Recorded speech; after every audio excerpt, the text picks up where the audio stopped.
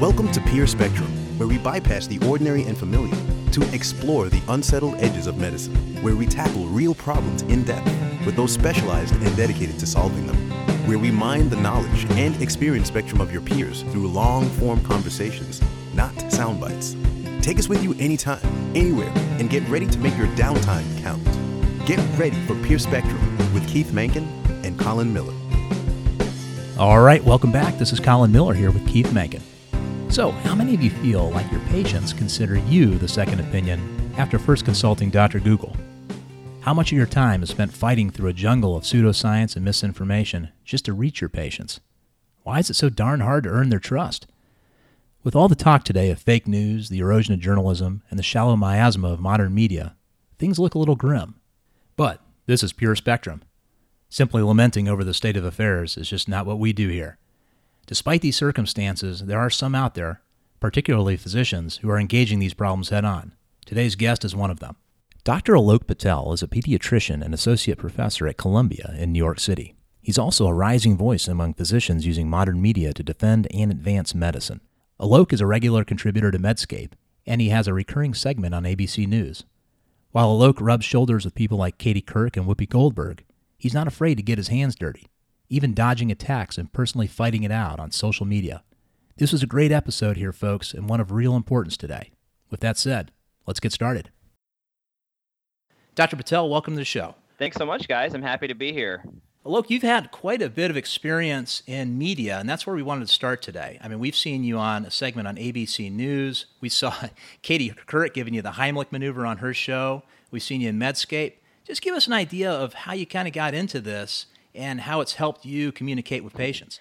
Absolutely. It's been a fun ride, and I wouldn't try to make it grand one. I can't say I have too much experience because I've really only been at it for a couple of years. But, it kind of started when I was in residency. So I went to residency at Seattle Children's Hospital, phenomenal place. And the thing that is noteworthy in my experience is how many patients I ran into that had alternative views towards modern medical care. The example that everyone knows I want to talk about, vaccination. And rather than kind of, finger pointing and getting angry, I really asked parents all the time. I said, where are you getting your information from? I know that some parents are scared, some are angry, but where is the information coming from that's resonating with them? And the one thing I learned very on was that it was not medical journals. It was anything in the popular news that either made them laugh, related to them, something that really tugged at where their perspective was. And it kind of brought me back, and I said, you know what, that makes a lot of sense to me, because guess what? All of us do that. In entertainment, in law, if you're looking up a celebrity, a shirt you want to buy, you're going to go to a site that resonates with you. And so what that led me to is to really look at what are we doing in broadcast journalism, what are we doing in media as physicians that's going to reach out to the younger population that wants more information. That led me to getting on a really crazy phone call with Dan Childs, chief medical editor at ABC News in New York City. I actually had a call with him when I was in the middle of a rotation as a resident. And I kind of went off the handle. And I told him, I want to learn more about this industry. I want to learn more about that process from high-impact journal to nightly news. Like, what is happening in that process? How are we getting the right information out? I went to ABC News in spring 2014, did a 5-week internship, and I was hooked. At that point, I had this kind of grasp of how I could possibly use what I consider to be some of my biggest interests and skill set to make the largest difference in public health. I went back to Seattle and said, hey, guys, I'm not going to fellowship anymore. And as everyone knows, in academic medicine, that is not something you say right away. And I moved to New York City right after residency and immediately started trying as hard as I could to just get more experience. I think one thing that every young, ambitious doctor wants to do is we want to sprint before we learn how to crawl. And in order to actually get out there in journalism, I had to really take a step back and say, okay, what is it that producers want to see? What is it the audience wants to see? It looks straight. And once I actually learned all the basics, we started to really get out there and ask how far can we go with this. And so at ABC News, starting last year, January of 2016, we went out and started doing these live segments on abcnews.com/live, where we would take these modern medical topics and put really, really entertaining spins on them. And, after doing all that, we started to see that, the audience likes to laugh. People like to feel entertained. People also like to relate to the material. And that really got me hooked on the future of digital media and where we can really find this intersection between entertainment and public health. And obviously, along the way, writing is really a big medium to not only get your name out there, but I got interested in writing because it helped me really articulate my thoughts. And, while we were talking about video projects at ABC in early 2016, I really learned that writing is not only a way to get your name out there, but it's also a way to kind of take all these thoughts that we have, all these experiences, and put them down in 600, 700 words. Because to be honest, anyone that actually studies their field can ramble for a long time. That is not what the consumer wants. And learning journalism, getting experience with various companies, and kind of learning how do you get people to read an article has been completely enlightening. I know everyone has been to a ground rounds presentation in a hospital. Everyone's been to a lecture. It's pretty esoteric information. Now try taking that topic and, invert the pyramid and make the first paragraph your grabber, your conclusion, and your motivation for someone to read the entire article. Do it in 600 words. It's not easy. People spend a lifetime learning how to do this. And for me personally, learning how to do that with difficult medical topics has just opened up a huge door in learning how to pitch anything in short form. And, that really gets producers excited. It gets people in the creative industry excited too, because I think people are finally trying to see, hey, we can take this crazy health topic and turn it into a 1, 2, 3 minute video on Twitter. And, just by being involved in this industry, that's how I wound up getting in touch with companies like Medscape, Doximity, ABC, and a few other outlets, because I think people are finally trying to realize that, health influences us every single day, more so than other topics that have more of a viral impact. So all the organizations you just mentioned, I think, are pretty well respected, at least amongst our audience. But when you go online and patients are searching for information, there's a lot of noise out there too. How do you break through that, especially when you're trying to compete with, pseudoscience nutritional advice, people who aren't qualified to give advice but have a bigger audience? How does ABC, how does Medscape, and how do you break through that noise to build credibility and build a connection with the audience? Yeah. So this is not a 7-hour podcast. So I'm not going to dive into the weeds of my thoughts here. And I also just have to say that the way I respond to this is solely my opinion. This is not something that is endorsed by any company I work for. This is just where my thought process is. So the number one thing that I think any type of medical journalism outlet does not do well is that we don't actually look where our audience currently is. We pay a lot of attention to where we want them to be. What I mean by that is, especially with physicians, I'm going to blame my own kind. It makes logical sense to us when we write a paper that somebody on the internet should read this and say, oh my gosh, that makes total sense.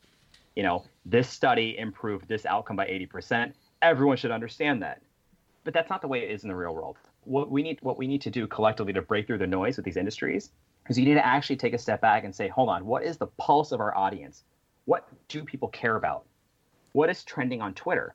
What is the patient population in the Midwest that may not have gone to these conferences and read this article? What do they actually think? And I think the most important case study is the 2016 election. We didn't necessarily, the election was not necessarily won on traditional standards. And I hate to bring up that election when I'm talking about public health, but not every public health fight is going to win solely on evidence-based logic. And so one huge example I'll give you, which some people in the audience might get mad at me for bringing up this topic, but I feel like the number one thing physicians write about on physician-based blogs is burnout. Every physician writes about burnout. Everyone has a burnout story. Everyone thinks that burnout is this massive catastrophe, and it is. It really is. However, try to flip the switch a little bit. How are you going to engage a single mother living in the Bronx that works 3 jobs about your physician burnout? You're not. She doesn't care. Yeah. And if you actually frame it differently, and you can take a step back and say, hey, we're burned out because I don't have enough ancillary staff to take care of all my patients. I'm going home and doing this, and I'm burned out when in reality, I want to have more time to take care of you. You're then framing it in a way where someone says, okay, hold up. They're burned out, and they just want to do what they can to take care of patients. They're not burned out and whining about it. They're not saying they want to work less. They're not saying they want to make more money. Because at the end of the day, regardless of what your intention is, we went into medicine to take care of patients, and we do a very poor job of conveying that sometimes when we're just talking about topics like burnout. And so I would say the number one thing we need to do is pay attention to who we're talking to, no matter what the outlet is. The second thing, and this is probably one of the most important topics when it comes to physicians getting involved on social media, whether it be through an article that's shared from one of those websites, or if you're just on a Twitter handle, is to avoid the echo chamber. I think it's actually a physics term, but the term we use when we say echo chamber now, what I mean is that if you are followed on Twitter, or if your audience is a bunch of like-minded people, by saying an opinion everyone agrees with, you're going to get a bunch of likes and tweets, but you're not going to change a single opinion. And so, congratulations, you got your name out there, you wrote a funny article, you made someone smile, but you're not necessarily going to engage anyone. And so I think it's okay for these outlets and for any physician out there that's writing for them to take a step back and say, you know what, how do I take a stance, or how do I frame this in such a way that someone might not agree with? Someone might actually get out there and say, hold on, this is why I don't agree with you, but here's my opinion. That is actually how we drive a meaningful conversation on the internet. A great example of that is when we talk about healthcare reform. If you go on Twitter right now, or if you write an article that says all Americans should have healthcare insurance, no one is going to write back and say, no, they shouldn't. But if you go out there right now and say, this is why the Affordable Care Act, is going to X, Y, and Z, or this is what we should do differently, or this is why the current system doesn't work, you might actually get someone to read it and comment and say, I don't agree with you, because doing that is going to change X, Y, and Z. And so I think avoiding the echo chamber is very important. We do not do a good job of doing it. And I see that anytime you follow a very popular public health account on Twitter, they will just blast articles and say, new study shows this. Why not frame the first headline and say, here's how this study affects you?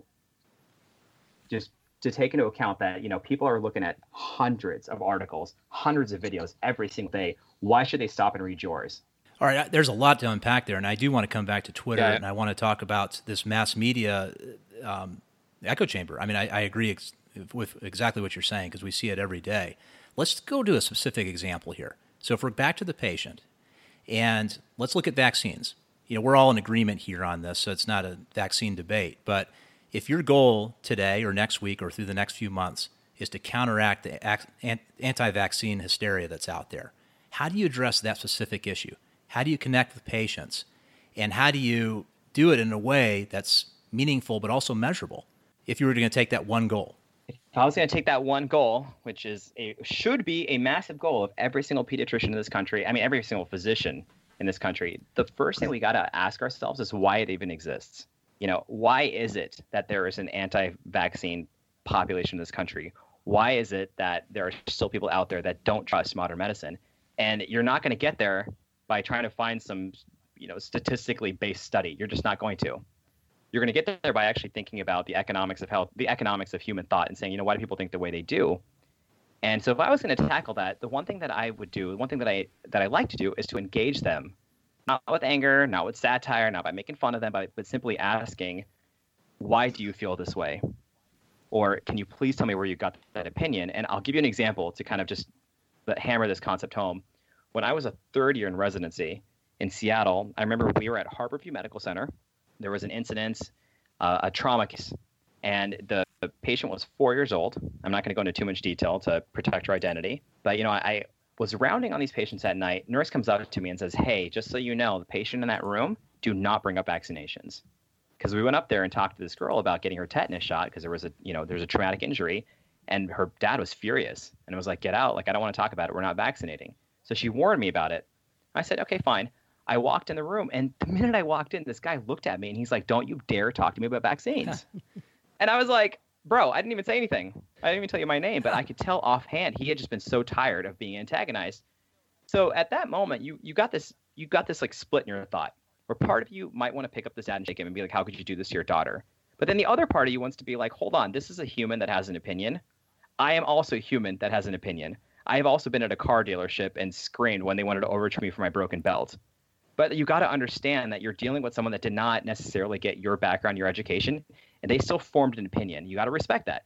So what I said to this dad was, I was like, listen, we're not talking about vaccines right now. You and I are actually on the same page where we just want what's best for you. I actually sat down with him, pulled up a chair, and said, listen, I am not here right now to lecture you about vaccines, but I do think that we can learn from one another. And I'm not even going to say anything back to you. I just want to hear what your thoughts are and where you got the opinion, honestly. And he kind of looked at me with this weird look like, is there like an ambush waiting for me? But I got him to talk about it. And he actually told me a story about a friend of his at church and, something that she told him and how he really built it in his mind. and how when he Googled, he was able to find articles that supported his opinion. And it was enlightening for me. And so what that moment taught me was that there are parents out there that are not necessarily anti-vaccine, they're vaccine hesitant. They're kind of sitting there and they're saying, all right, hold up. I don't have a formed opinion, but I've heard pro and I've heard con. Those are the parents that we need to be better at engaging. And we need to find out what it is exactly that they're afraid of. And I'm going to cite an article, but there's an article that Dr. Doug Opel from Seattle Children's Hospital wrote. And what he basically looked at was kind of the way we address the vaccine population. You know, and he looked at two methods. One of them was a presumptive method by saying, hey, we're getting shots today. And another one was participatory. What do you think of shots? And he actually found that the presumptive method by saying, hey, we're getting shots today, actually converted more parents into actually being okay with vaccination. The reason why is I think the public wants to know that in our eyes, there is no debate. In our opinion, there is no you could do this, you could do that. And so by collectively standing together and not alienating, understanding where they're coming from, but actually being a bit forceful about it and saying, we actually know the science supports this. I think that actually makes a large difference. You know, when they know that the medical community supports something, but we're also not alienating them. We're also saying, well, you know, hey, if you want to have a conversation, I'm here all day long. If we have time, I'll give you another story about being here all day long. But in 2015, when SB 277 was in large talks in California, that's about mandated vaccines for school-age children. Right. You know, I had some fun with it on Instagram. We all have fun on Instagram. I made a couple cartoons. And I woke up one morning. It was 4th of July, 2015. My phone was blowing up. All my friends said, did you see the meme that's going around the internet about you? Huh. And I was like, oh, God, I've become a Kardashian. And so I went online, and this Instagram handle called Vegan Takeover, not that I'm making fun of vegans right now, but it's called Vegan Takeover, had retweeted a meme about me. And it was a picture of me at Seattle Children's Hospital, and it said, promotes vaccination, knows nothing about heavy metal toxicity. Wow. And I'm like, oh my gosh. So I emailed my mentors in residency, and I said, look at this nonsense. And all of them said to me, you know, take it as a grain of salt. Or someone said, don't even engage them. And I said, you know what? I'm going to do something different. I'm going to engage them. And so I went right on the Instagram handle. I saw the sea of comments, and I posted to them. I said, next time, can you at least use a picture with better lighting? And then underneath it, I wrote, by the way, I'm at Alok Patel MD on Instagram. I would love to have a conversation. And about 12 of them came after me. Some of them were hostile than another. One of them said, we're going to still be here all day long in parks and we'll spit on you. But a few of them actually came at me and said, you know, I read this article. And I took a second. I read their article, and we actually were able to have a normal conversation. And in the end, a few of them actually wrote me thank you notes. One of them, who was staunchly anti-vaccine, at the end of it said, you know what, let me say thank you for taking a second to actually read what I read and telling me that your opinions about it. And it was actually about the HPV vaccine. I explained to him why I did not agree. He actually wrote back and said, you actually make a lot of sense. Thank you for not yelling at me.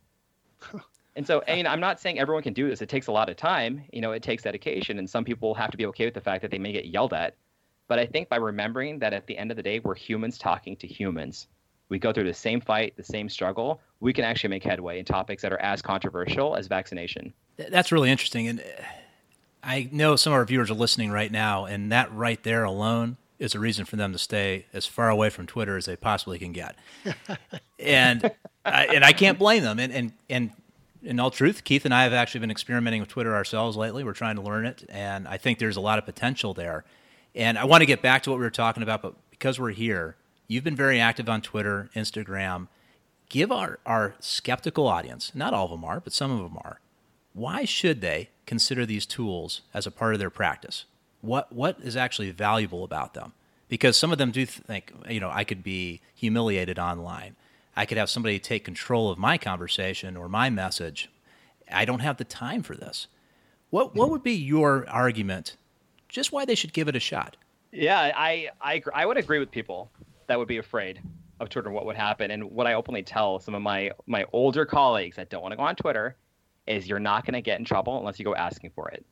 A large reason why some of my mentors tell me not to engage with a controversial audience is because they're going to come after you. So just don't engage with them. If that's not your cup of tea, don't. But what I will say about Twitter is there's a lot to learn about what the average person is thinking right now. And especially when you have things like tweet chats.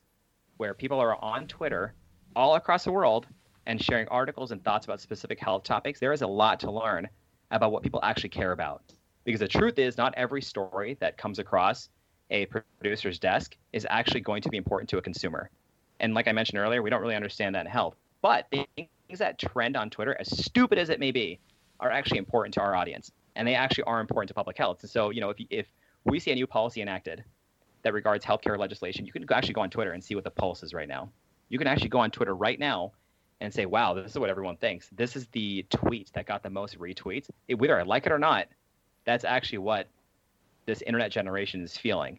And so it depends on what your exact practice is all about in medicine. But for those physicians out there that are in a private practice and are trying to recruit patients, social media is a phenomenal place to show that you have a personality and to actually show that, hey, I'm a normal person and you can come to me with whatever opinion you have or whatever background you have, and we can actually have a normal conversation and form a bond. I think that's very big for this generation that is on Twitter.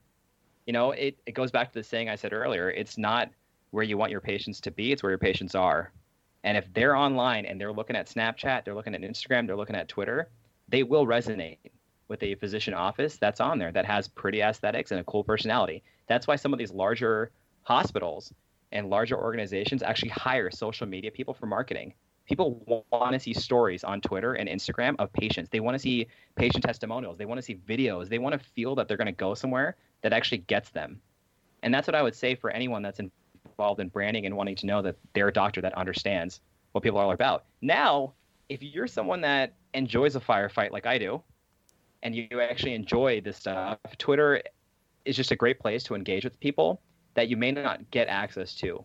So through Twitter, I've been fortunate enough with ABC News and Dr. Richard Besser, who's now at Robert Wood Johnson, to interact and ask questions directly to healthcare leaders all over the world.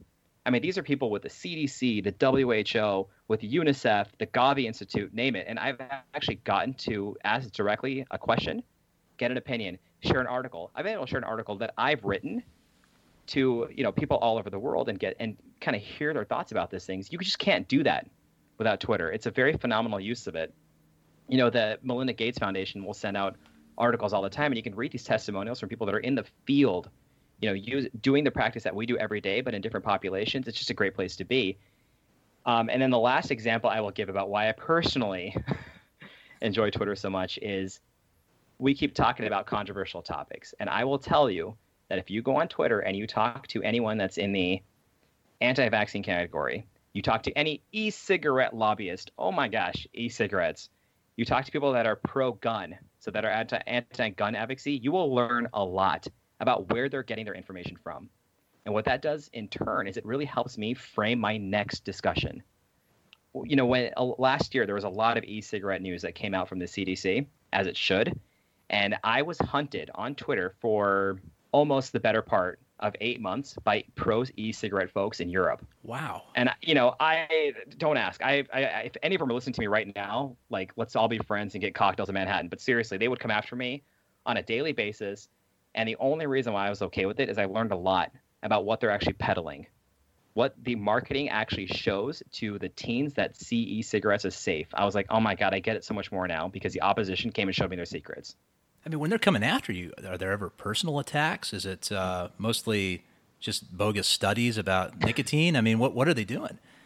I mean, I've gotten personal attacks before. I'm not going to point fingers at anyone in particular. Sure. Just little name calling here and there, which is like fine, great, bring it on.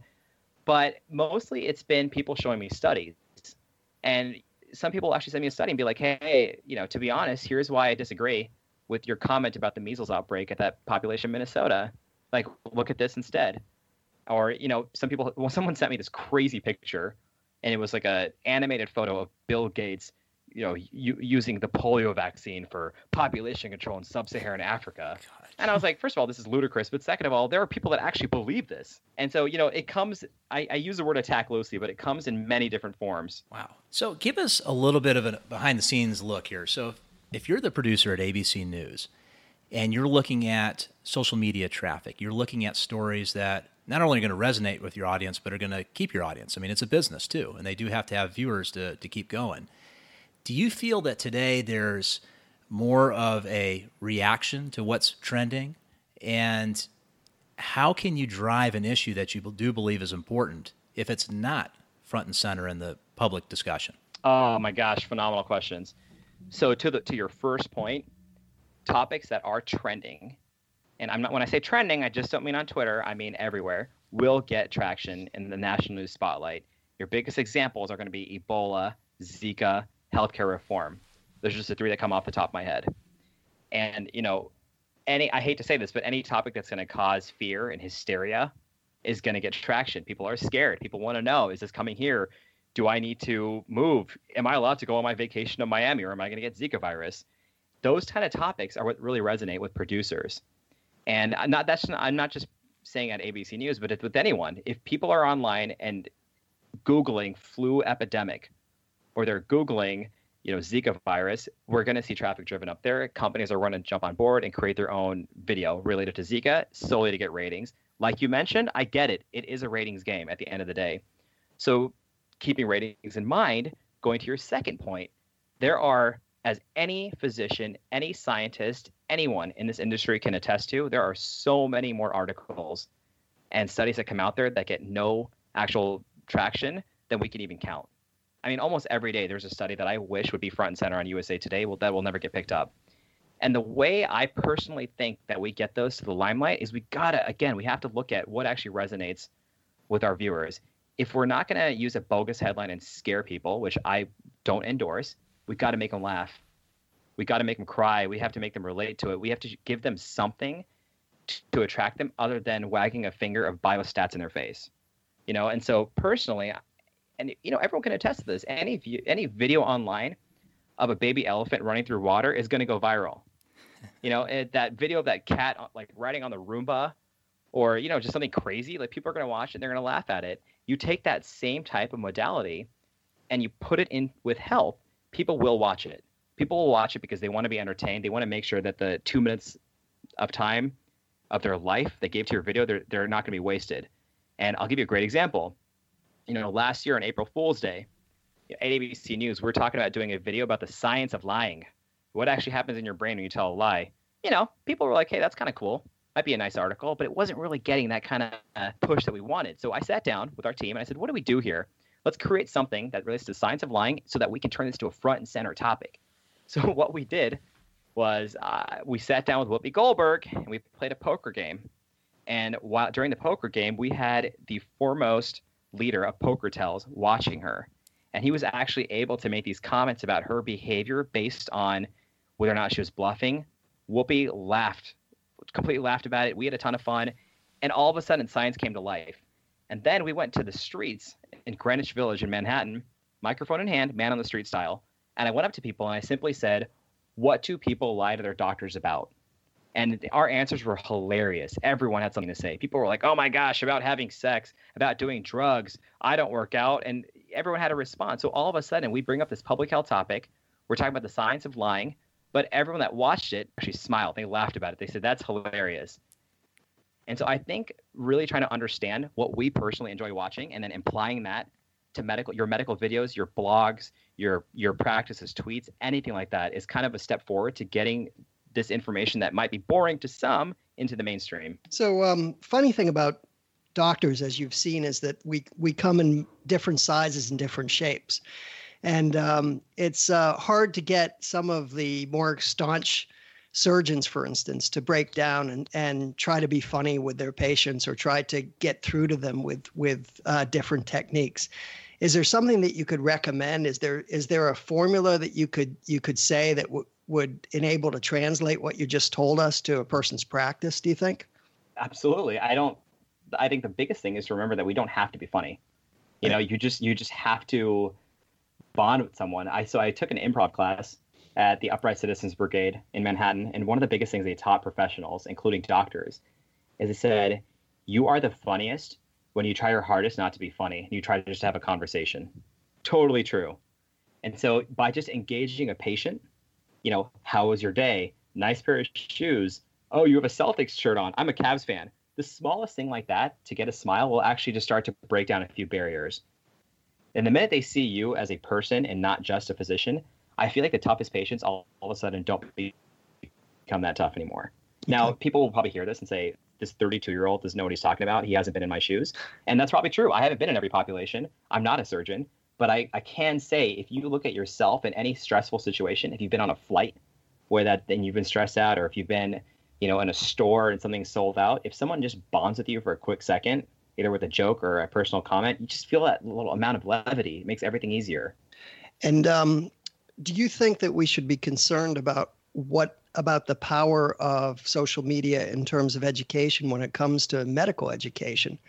I mean, are we looking at medical students who've come up only wanting to see what engages them, only wanting to see what is funny, only wanting to see what makes them cry or makes them feel, and not necessarily able to look at the boring statistics, and so making opinions on visceral things rather than intellectual decisions? Oh, I think we totally should be concerned about that. But the problem is that we're not going to do anything about it. Right. So in the words of, I think, Bugs Bunny, if you can't beat him, you might as well join him. And so when we have people growing up right now in a social media generation and they're getting their information from there, we have to cater to it. You have to at least acknowledge it. Right. Really good example that I can give is, in some medical schools, kind of in the mid 2000s, when they started podcasting lectures, a lot of these old school professors were like, no, I'm not okay with this. Like, you have to show up to class. I don't want things podcasted. But they started to eventually see that there's a different generation coming up now. And kids are still going to get the right information if you just meet them where they learn best, like where they're going to get their information from, what's going to resonate with them. And so I totally agree. I think it is tough. And God, I'm so glad that I'm not a college student right now with the noise of Twitter. And, Facebook only started when I was halfway through college, but I can only imagine how much clutter there is when people are trying to form an opinion about what field to go into. If you were a pre-medical student and you were like, hey, I want to learn public health, let me go on Twitter, you are not going to find the real topics that should matter in public health. You're going to find everyone else's opinion. And if we recognize that and we can properly mentor people, I think we can make headway. So you made a good point. This is not going away. And really, it's not unlike having a website about 10 years ago. If you were a practice without a website, you could make it 10 or 15 years ago. Now you have to have one. And really, social media is becoming the same way. You have to have a presence out there, because if you're not there, they're not going to see you. So I think for our audience who are starting to jump on board with that kind of thinking, say, okay, I'm willing to consider this. They're also listening and thinking, wow, that's pretty cool. Have Whoopi Goldberg come on ABC News and do a segment with you. But that's not, obviously, I don't know Whoopi Goldberg. I don't think Keith does. Maybe he does. But for the smaller town physician, or just a community physician, or someone in another city outside New York or LA, if they are thinking about putting their hat in the ring, so to speak, getting their voice out a little bit more, maybe getting involved with local media, starting on Twitter, what's your advice to just get started? And what should they be looking at? And then what should they be potentially aware of that could be some pitfalls to that? Absolutely. So, I got to say, I'm by no means an expert at Twitter. And I also am not, I don't have like 10, 20, 30,000 followers. But I think the first thing that I would tell any physician, which I've got some older physician friends, and they've asked me, why should I be on Twitter? And I say, well, what is one goal you have right now that you need to see through, that you want to solve? And some people tell me I want to connect more with the people in my town, or, I would love to get messages out about this medication, whatever it may be. I think the first thing before any physician jumped on social media was to define a goal. And my goal is different than everyone else's. Like, I wanted to know what was happening, as I've rambled on in this podcast, with, the younger thoughts in our country. Another physician might say, my goal is to connect with large organizations in my small town. And what physicians need to realize is every single major organization has a Twitter account. They all do. And it's the easiest way, aside from walking into their office, to bounce an idea, bounce an article, say hi to, respond to. It's a great way to connect with people. So I would honestly say that taking a step back and saying, this is my specialty, this is my practice, what is it that I need to get out of marketing? So at the end of the day, Twitter is a phenomenal news channel, but it also is a great way to connect with anyone. If you were to have that tool set, what would you do with it? And I think when people can start to step back and answer that question, they start to really say, okay, like that's a way to go. And then avoiding pitfalls, like I mentioned earlier, there's not going to be a huge pitfall unless you go looking for one. And unless you want to go and engage, you're not really going to get that kind of heat on Twitter, which is why the majority of the banter, the professional banter you see on Twitter is going to be with, policymakers, news reporters, because they are the ones that are posting things that piss people off. So you won't necessarily do that if you don't want to. I think it's a very safe place. And I'll even take one step back. Even if you don't ever want to pursue anything on Twitter and you just simply want to see what it's all about, you can make an account and you can follow the top 100 people that you want to, and whose opinion you might want to learn from, and you can take a step back every day on your morning walk into the office and just look at your news feed and be like, oh, that's what the CDC's up to. That's what my favorite reporter is doing. That's what my favorite comedian thinks about his morning breakfast, etc. And just kind of get an idea and just kind of gradually ease into it. Not to mention medical journals, societies, and of course medical schools. I mean, they all have them now. It's just a good way to keep up with things that you would be keeping up with otherwise. Just try it through this medium. It's a good way to start. I'm glad you brought that up because tweet chats are a phenomenal way for public health practitioners, health and doctors to get involved on Twitter. And so I'll just explain that real quick because I know there's someone out there that doesn't understand what tweet chats are, and I didn't either until a couple of years ago. But basically, any type of large organization, whether it be a magazine or a support group, anything, will go on Twitter and say, hey, at this time every week, we are going to talk about substance abuse, the opioid epidemic, back pain, anything. And we're going to use this hashtag to discuss this topic. So you could be an oncologist that studies T-cell therapy and only cares about that, and there is a hashtag for you. There is a place for you to connect with other like-minded individuals across the Twitter sphere, share articles, make a friend, and at least get your voice out there. And, a lot of the conferences people go to, they also have their own Twitter accounts. And they want to see you post pictures. They want to see you hashtag. To add a little levity to this conversation, at Pediatric Academic Societies, San Diego, 2015, I won an iPad for, tweeting a picture with their hashtag on it. And it's really funny because people are like, you're so lucky. And I was like, actually, I'm not, because I guarantee you half these people aren't on Twitter. So it wasn't really a fair fight. Funny. How do you find the hashtags? When you start adding these public health organizations, you start adding, journals and figures, you'll see them. They'll post them on your newsfeed. You follow JAMA Pediatrics, you will see them post something. If you were following ABC News for the larger part of the last 5 years, you would see Richard Besser's tweets come out and say, hey, every Tuesday at 1 p.m. Eastern Standard Time, hashtag ABC News, tweet chat. You'll see that stuff. So, and I know you're not an attorney here, so I'm not asking you a legal question, just more of an opinion, but I've noticed a lot of physicians who are online will put, do not give medical advice. This is not, I don't officially represent so-and-so medical university. What's your feeling about that? Because if you start getting into this, it's very possible, especially a discussion about back pain or knee pain, patients are getting involved, and you might feel very tempted to give some advice. What should you be aware of there as a physician, and what should you try to avoid? I think being very clear that we aren't there for medical advice is extremely important. I know a lot of us don't enjoy how much we're kind of pushed around by lawmakers and by what the actual letter of the law is in this country. But truth be told, we would never want someone on Twitter to read a tweet and say, oh my gosh, this article is everything I need for back pain, and then have an undiagnosed paraspinal tumor. That is an extreme example. But Twitter is not for medical advice, and you can't assume that everyone knows that. And we see it. People will tweet questions. People will tweet things to doctors and will say things like, my child has been doing X, Y, and Z. What do you think? And you're like, oh my gosh, like this is not the forum for that. And so I think, yes, avoiding a lawsuit, if that were to come about in some way or form, is important. But it's also important to do due diligence, which is why some people will say things like retweets do not mean endorsement, because if you retweet something, you may be retweeting it because you want to engage an audience. You're not retweeting it because you're like, hey everyone, I agree with Angel Man 55. And so we do need to protect our institutions. We do need to be professional on Twitter, and we do need to make sure that we're not trying to skirt people away from actually seeing their primary care doctors and taking care of themselves. We have to avoid that.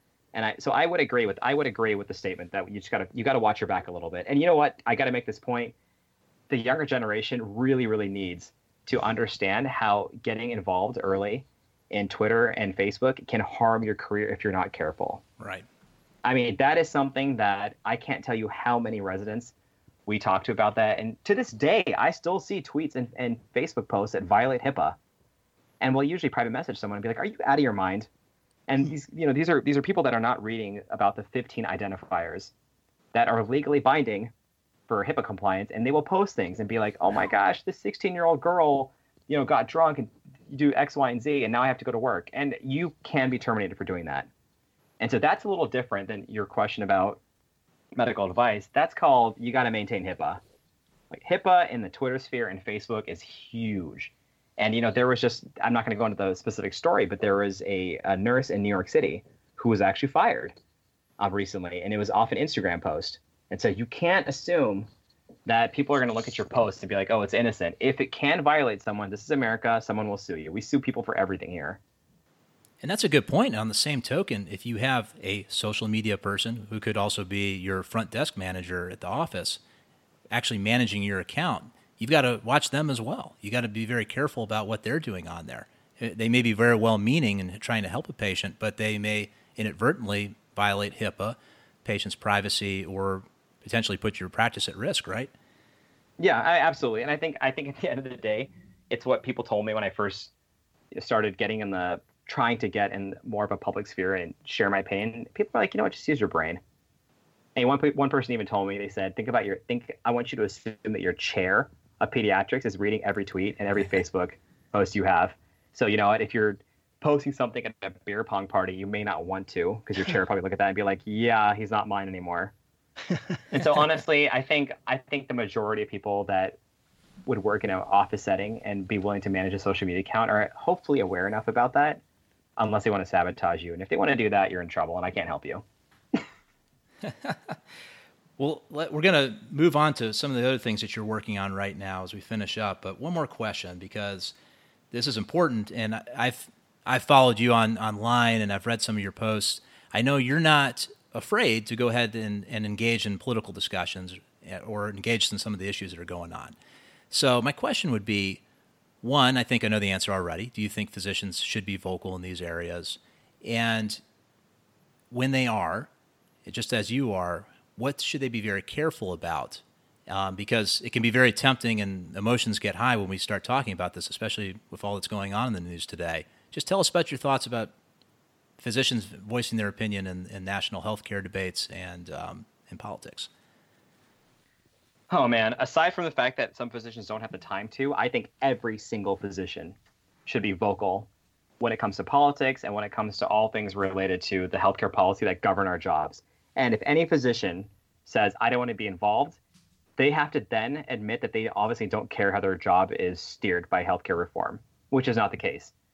If it's reimbursement you're worried about, burnout, your ancillary staff, how many patients you see a day, all that stuff, it inevitably is going to be shifted a little bit by healthcare reform. And so physicians need to realize that policymakers, voters, they're kind of pushing us around a little bit. And it's affecting our ability to take care of patients. And so I think the first thing that physicians need to realize is that we do not have the loudest voice when it comes to this topic. We just don't. If you actually go in and you watch your nightly news, or you go and look at any of your online sites, you're going to see very big, broad headlines. You'll see something like, "The majority of physicians don't agree with the American healthcare plan." Great. I'm glad the majority don't agree, but give me some specific stories. Give me an anecdote. Everyone knows that anecdotes stick. If someone sees a story and they're like, "Wow, that's me," that actually makes an opinion. The New York Times wrote a great piece a few weeks ago, and they profiled several people with a pre-existing condition. And they talked about how their conditions would change before and after a potential ACA repeal. Now, if a physician was out there and said, "Hey, let me tell you exactly how my practice changed after Obamacare," or "Let me tell me how my practice has been negatively affected," or anything, a personal story, that actually makes a very big impact. And, to be honest, I don't feel that most physicians should be scared to share an objective story. if it actually happened to you, if it actually changed the way you see patients, if it changed your follow-up, share the story. Not everyone can actually read a healthcare bill and immediately put two and two together. As far as being careful, I really, really don't like this reality, but some physicians, and I'll give you an example, are actually afraid of their governing bodies. And the example I'll give you is we made a video a few weeks ago around the time when, things were reaching a boiling point in good old Washington, D.C. about healthcare reform. And what the prompt was should the Affordable Care Act be tweaked or repealed? And I wanted to talk to physicians from all over the country. To be fair, I wanted to hear pro and con. I wanted to hear people that hated the ACA because it's fair. There are doctors that don't like it. And it's funny because some of the doctors that came out and said, you know what, I'm all for the ACA, but I can't do this interview because I work for a practice and the majority of the old dudes here are 100% against it. So I'm actually not comfortable. And that sucks. For lack of a more professional word, that really sucks because you all of a sudden are you got these doctors that might feel a little hampered and don't feel comfortable actually voicing themselves because there is this body above them that's saying, hey, be careful because the people that are pouring money into this clinic will not like you if you go against it. And I respect that because at the end of the day, it is a business. But the way I feel we go around that is we have to get out there and tell more personal stories. We have to get people to connect with what we're going through on a daily basis. This goes back to this first thing I was talking about when I said I'm not the biggest fan of these burnout articles. But if you were to write how this proposal will lead to more burnout, someone would actually make a step back and be like, oh, okay. So you know what? Their clinic lost this level of reimbursement. Their patients no longer have follow-up. These patients are flooding the emergency departments. This makes sense to me now. And so I would respectfully ask all the physicians that have way more experience and knowledge and insight than I do to teach us young manic idealists their ways and get out there and share some personal stories. Because when we did this interview, I will tell you that what I heard from some of our veteran physicians was just enlightening. I mean, some of these guys that are in their 60s, 70s were telling me stories about healthcare as it has shifted from the 80s, 90s to present time. And that just has to be on the internet. That has to be something that everyone's reading every day. Are you and others who are doing reporting like yours, are you a clearinghouse for these stories? Should our listeners send their stories to you to look through and maybe start getting them into the media? If they don't want to go onto social media themselves. I'm not a clearinghouse. I wish I had that power. Maybe in like a few years, we will have some big brand and we can do that. But I am always open to chat with someone and kind of share ideas. I got to remind everyone that I'm by no means an expert, but I'm passionate about this field. And I think it's always a good thing to connect with like-minded individuals.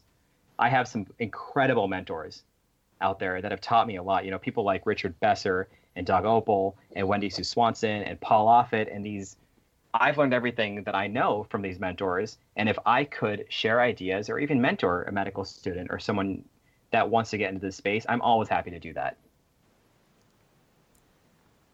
Perfect. We're going to get some of the links up to your Twitter accounts, email, and things, ways people that can reach out to you at the end of the show and, of course, on the show notes. We are getting close to the end of the show here, but we do want to touch on a couple more things. You're a busy guy, Alok. I mean, there's no question about it. It was tough to get you on. We were working on this schedule for about a week now. I mean, in addition to everything we've talked about today, you're still a practicing physician, and you're really working very hard on a new company that has to do a lot with what we've discussed today, and that's patient communication. Tell us what you're up to there and what you guys are hoping to accomplish. Absolutely, so basically the company's called Medumo, MEDUMO. The name was kind of derived from medical education modules, and it was actually founded by two close friends of mine, Dr. Adil Yang and Dr. Omar Badri. And what they were basically tired of, simple problem. They said, you know what, paper instructions don't work anymore. Simple problem. And I think that is the case study for any physician that wants to start a brand, a blog, a company, whatever. Like, what is the problem you're trying to solve? Sounds like Mark Cuban's Shark Tank. And so we got together, and over the course of about 6 months, I joined their founding team with about 6 other people. And we said, okay, we actually can quantify the problem with paper instructions. We can actually look to see these patient errors that cost healthcare dollars and healthcare time. And we decided, what if we built an app? But then we found out that, you know what? Patients don't necessarily download apps. And they don't necessarily log into these fancy web portals. They just want the right education at the right time. They want it to be convenient for them. And so what we wound up doing over the course of last year is we created automated digital patient instructions for treatment and procedures that automatically go to your phone or your email if you prefer that. And we have found a phenomenal effect on user engagement. And the way it basically works is, like I mentioned earlier, is we ask patients. We said, you know what? How do you get your instructions? Why did you not follow through with that specific, medication plan? They're saying, I lost my instructions, or I didn't have time to log into this thing. I called outpatient and no one picked up the phone. And so by just delivering the right text messages, they follow along with it. And the biggest case study that we have to date is we have over 2,000 patients enrolled right now at Brigham Women's Hospital in Boston for our colonoscopy kind of prep tour. What that basically means is when you go to your PCP or your GI doctor and you say, it's time for my colonoscopy, or they tell you it's time for your colonoscopy, your doctor can then say, hey, you know what, by the way, I'm going to text message you. I'm going to text message you the instructions for preparing your prep. And for anyone out there that's either gotten a colonoscopy or is a GI doctor, we all know that it's not the easiest thing in the world to drink that prep. And so we send them these automated text messages that guide them through the process. And we have found a huge reduction in the failed bowel prep rate for these hospitals. And this will equate to millions of dollars annually in, saving GI doctors from rescheduling things, saving anesthesia time, and small things like that. So, it's really funny. It's not a very complex solution, but it's extremely elegant delivery. And I'm not just saying that because I'm on the founding team. I'm saying that because sometimes the most simple solution works. We won the Boston Scientific Connected Patient Data Challenge in Boston. And, we got someone made a great joke. And they were like, you know what? You guys had the most simple solution. Why don't we just send patients text messages, make them automated? And, we're white labeled. And so hospitals can put their logo all over it because at the end of the day, hospitals want to keep their own patients. They want to market. And to any users out there, I am more than happy to have a chat about, either an indication for Medumo, or if anyone wants to chat about automated patient instructions. I think it really is kind of tapping into where patients are. We've talked to a lot of patients being like, I'm really busy. I have no idea how to prep for this. I have no idea what to do with this. And doctors are frustrated. They want a solution that's not that labor intensive. And so, by really investing this, we've learned a lot about patient behavior. It kind of makes me feel like I'm just getting into the world of economics, the way people think. We've learned a lot about patient behavior. We've also learned a lot about the very small ways we can improve clinician workflow. And at the end of the day, everybody wins. Hospitals win, patients are happy, doctors enjoy having their patients feel like they're empowered and like they know what's going on. And all the people that are in public affairs are like, hey, this is great. Our logo's on it. Yeah, this is really cool. I mean, I'm looking at your website right now, and I see, do not take aspirin before your surgery. I'm just thinking how many times I've seen that happen and cause problems in the past with doctors I've worked with.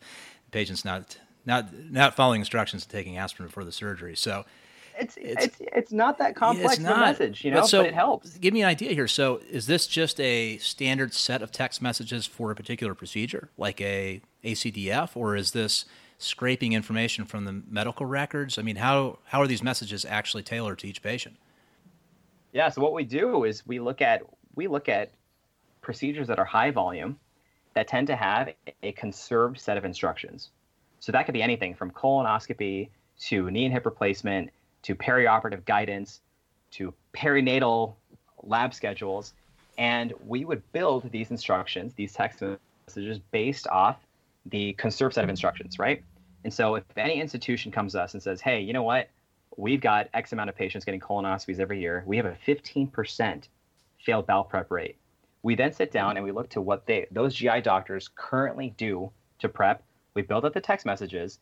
And then when we actually sit down with the hospital, we spend about a 2 to 4 week period implementing this and making sure that the physicians actually like this set of texts that are going to go out. They agree with it. We can customize the logo. We can customize all the script. We can customize the video content. I can get your native videos on the text messages just to personalize it. And, some procedures, they don't need to have HIPAA compliant instructions. Colonoscopy, you're sending the same thing to every patient. We do have a HIPAA compliant company. We have a HIPAA compliant server, and we can tailor these things as somebody wants. It's all based on what the institution wants to do. So we make sure that all the content is vetted by, industry experts. And fortunately on our team, we've got a pretty strong back end of engineers and programmers to make everything pretty and work.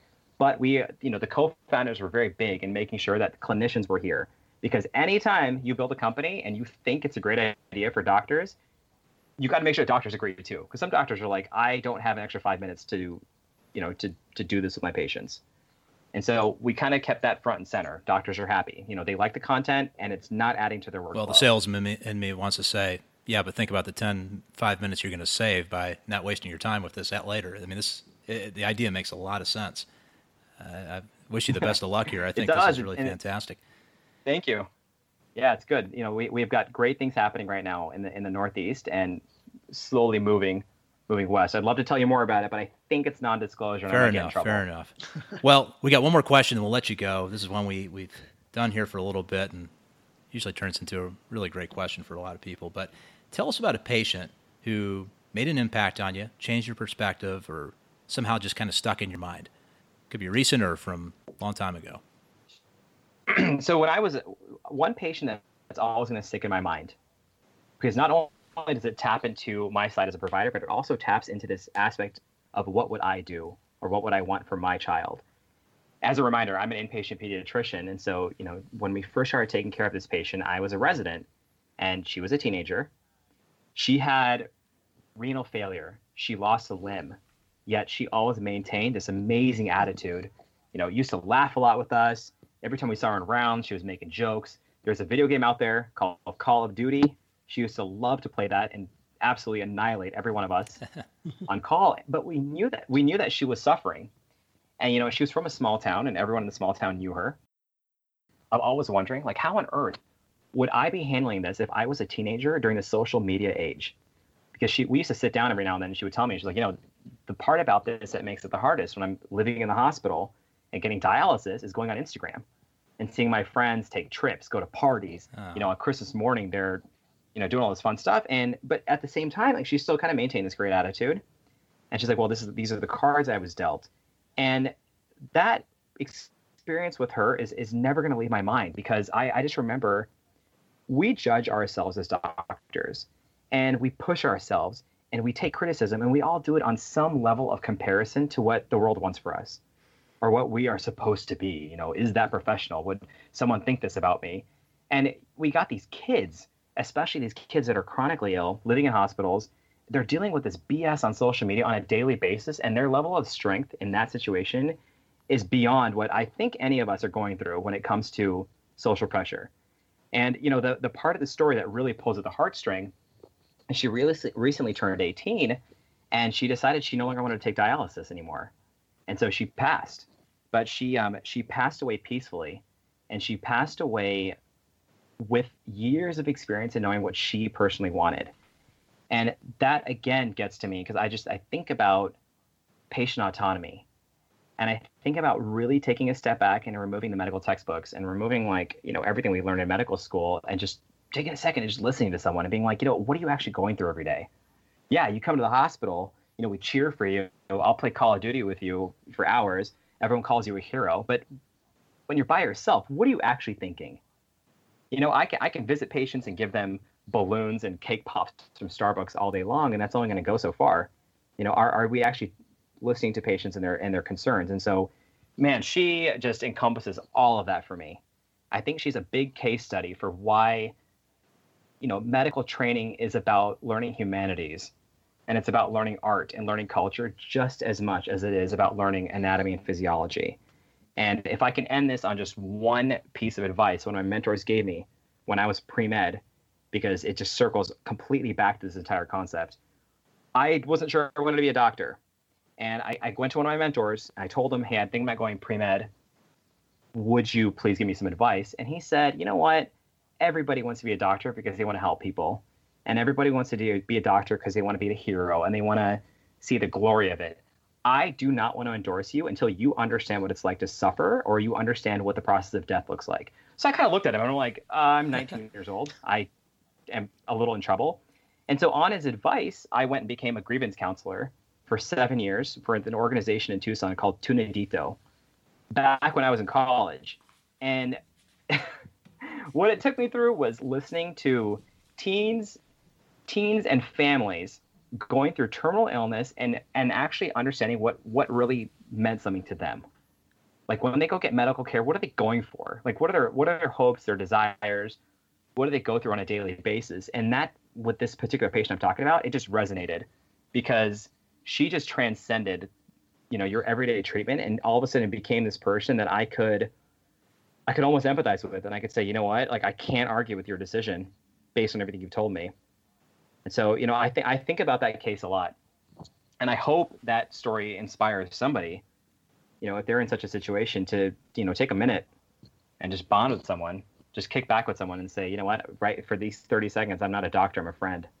Man, that's fantastic. Thank you for sharing that. And Keith, I think that's a good way to end the show. I mean, can't think of a better one. I agree. Yeah. Can't top that. Alok, thank you for coming on. Before we go, tell our viewers some ways people can find out more about you, what you're up to with MedUmo, and how to follow you.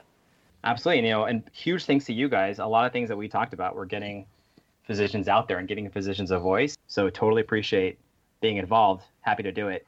For anyone out there, I'm reachable at Alok Patel MD. That's ALOK PATEL MD. That's my Twitter handle and my Instagram.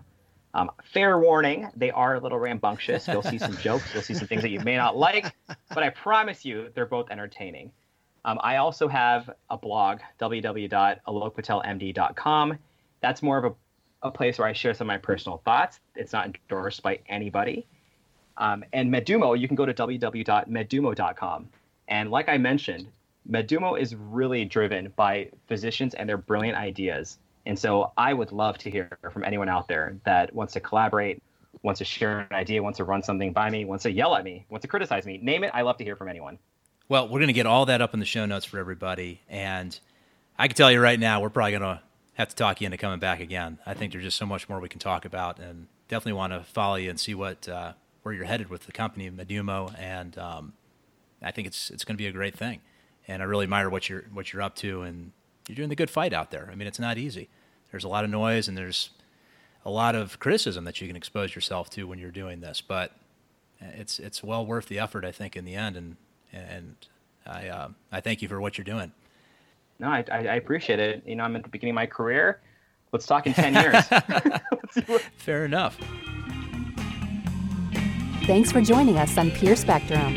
Please support the show by writing a review on iTunes and join the conversation at purespectrum.com. Keep up with the latest episodes and share your ideas with us on Twitter, Facebook, or email at purespectrum.com.